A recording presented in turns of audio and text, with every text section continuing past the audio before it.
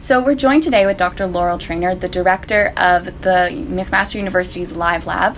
Welcome. Thank you. So as director of Live Lab, what are some of the most groundbreaking studies that you have encountered? Well, we've done a lot of things in the Live Lab. It's a very flexible space.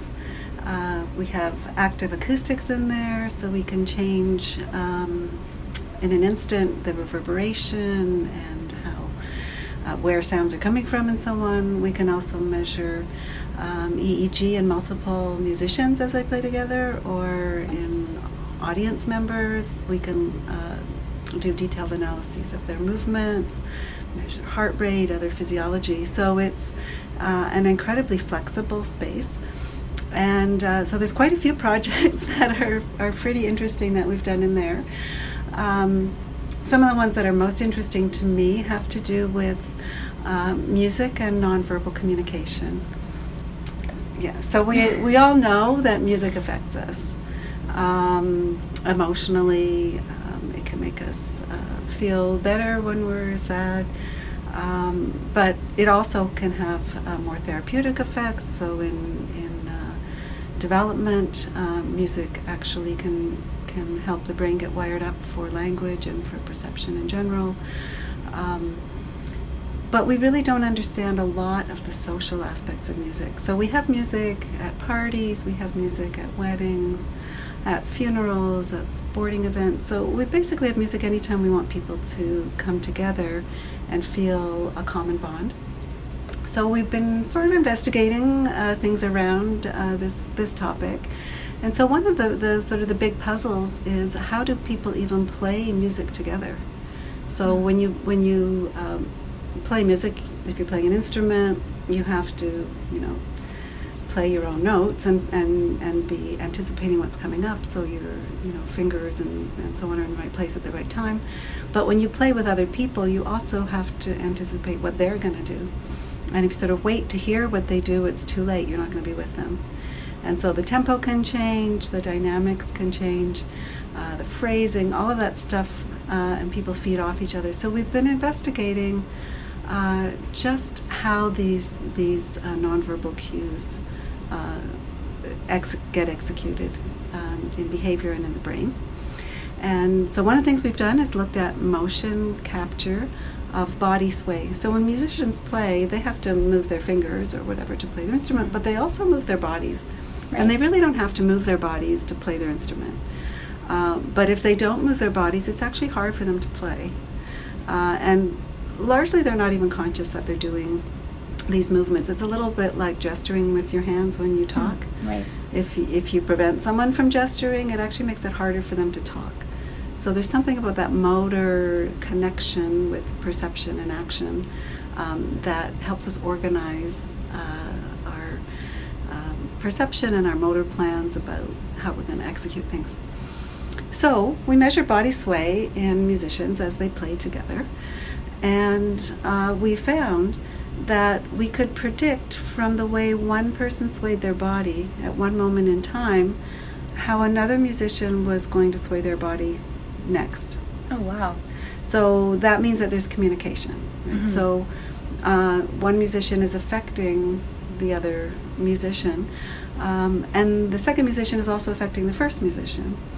And so then we've done a series of experiments where we've sort of manipulated this in various ways. So we've manipulated in a string quartet who is the leader. So normally it's the first violin, but we said, okay, on one trial, maybe the viola is now the leader.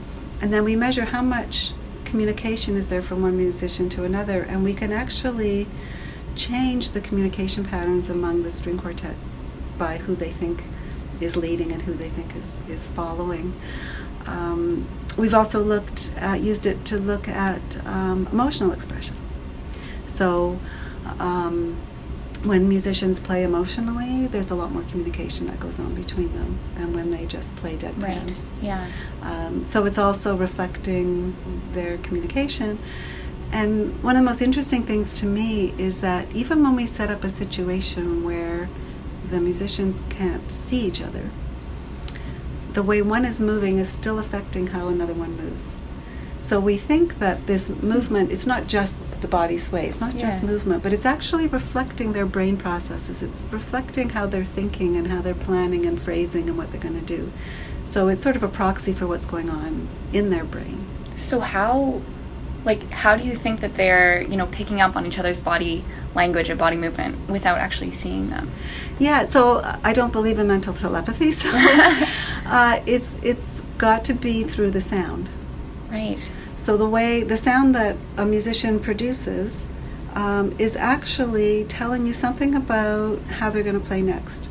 So there might be some subtle thing, they might be slowing down a little bit, and that's telling you, maybe we're coming to the end of a phrase in their mind here. Right. So the sound itself is communicative, and they can pick up on those cues in the sound and predict how each other are going to play over the next bit, and that enables them to play together. So would you say that in professional musicians, that's probably a lot more prevalent than in people who haven't been playing as long? Or do you think that anyone, no matter their musical level, could pick up on those cues? Do you think that's just inherent to people? Or? Yeah, that's a great question, and it's probably honed in professional musicians, but I think we all have it.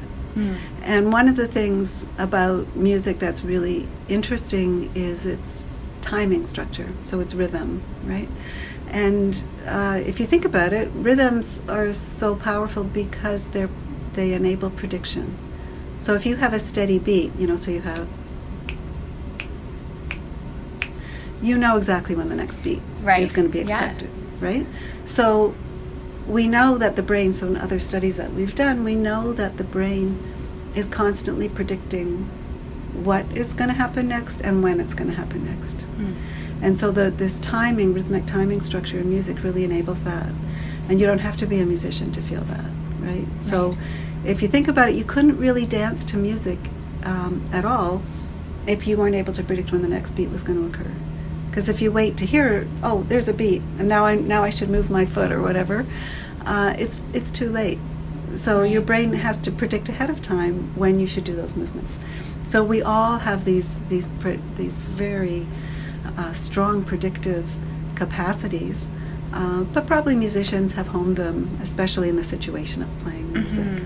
And other experts in different fields probably have honed them to different... For sure, so people who are, say, soccer players or hockey players, the best players are the ones, not only that can, kick the ball the best or whatever, but are also the ones that are best at predicting where the other players are going to go.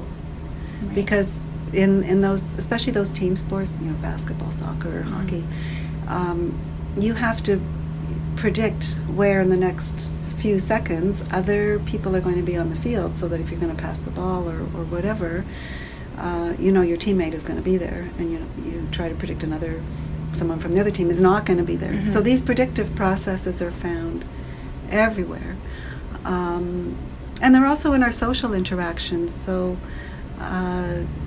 another study that we did in the Live Lab was on actually speed dating. And so in just communication with someone you've never met before, and you have 3 minutes to have an interaction with them, we measured, again, using the same idea, we measured their body sway. And we measured how predictive the body sway of one person was with their partner, and vice versa. And we found that we could actually predict who was going to match at the end of the evening from how communicative they were in terms of their body sway. Oh, interesting. Okay. Yeah. So it's not just some esoteric thing that happens in music. We're kind of using music as a model for understanding social interaction in general. Right. So have you ever encountered results that you just didn't expect at all? You made your hypothesis and then something totally different happened? Yeah, well, I guess initially in the study I described earlier, where when they couldn't see each other, body sway was still predictive. Okay. We didn't expect that at all. We thought, okay, we'll be able to eliminate body sway because it's a visual cue. So if they can't see each other, then they shouldn't show communication by body sway. And they did. And so that made us really think again about what is body sway reflecting. Right. And so we thought, well, now we think it's actually reflecting thought processes. Which is pretty cool. And so we've also now moved to doing EEG studies where we measure brain responses between groups of musicians as they play, and also between audience members as they experience a concert. So with the brain measures, we have a more direct sort of measure of what's going on in people's brains. And we can show there as well that there's communication between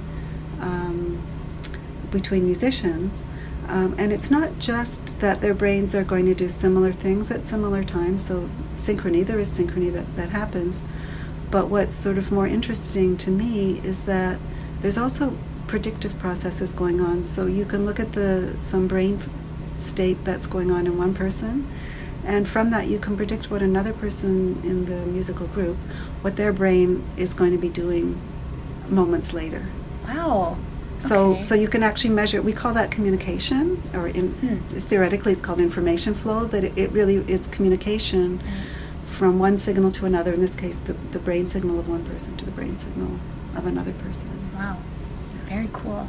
So is there any way, I guess, does body sway, I know you said it reflects thought processes, is there any way to kind of have almost a quantitative measure based on, some sort of body movement or some, like an EEG or something of human emotion, or is that more so you have to ask people about it and it's just up to the individual to, say what they were feeling at that time? Yes, you can get, you will get certain activation of certain areas in the brain, so the limbic system, when people are experiencing emotions.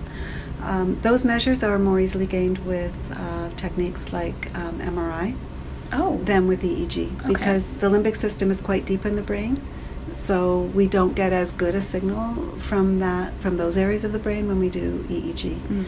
However, that said, emotional experiences will also show up in other physiology. So, for example, something that we measure is galvanic skin response. And basically, it's tiny increases in sweating. So, for example, we can put a couple of sensors on your finger, and we can measure how the conductance, basically, so how much sweat there is, how much water there is there, which affects the conductance between those two probes. And from that, we can measure really subtle changes in emotional responses. And generally that mostly reflects arousal. So as someone becomes more emotional, they'll exhibit these, and they can be very small. They might not even be aware that they're sweating a little bit more, but we can pick that up. Right. Yeah. And so that indicates higher emotion, but it doesn't indicate, whether it's more sadness or more happiness or excitement or... That's right. And it turns out that it's much easier for us to measure arousal. So emotion has sort of two basic dimensions. One is valence, so is it positive or negative? And the other one is arousal. So are you just feeling calm, or are you feeling very excited? Right. And a lot of these measures, actually, it's the arousal that's easier to measure physiologically. That makes sense, yeah. I actually think that's all the time that we have, but it was so nice to talk to you. Thank you so much. Very, very interesting and mind-blowing that you're able to measure all these thought processes with music. Wow. My pleasure. So that was Dr. Laurel Traynor.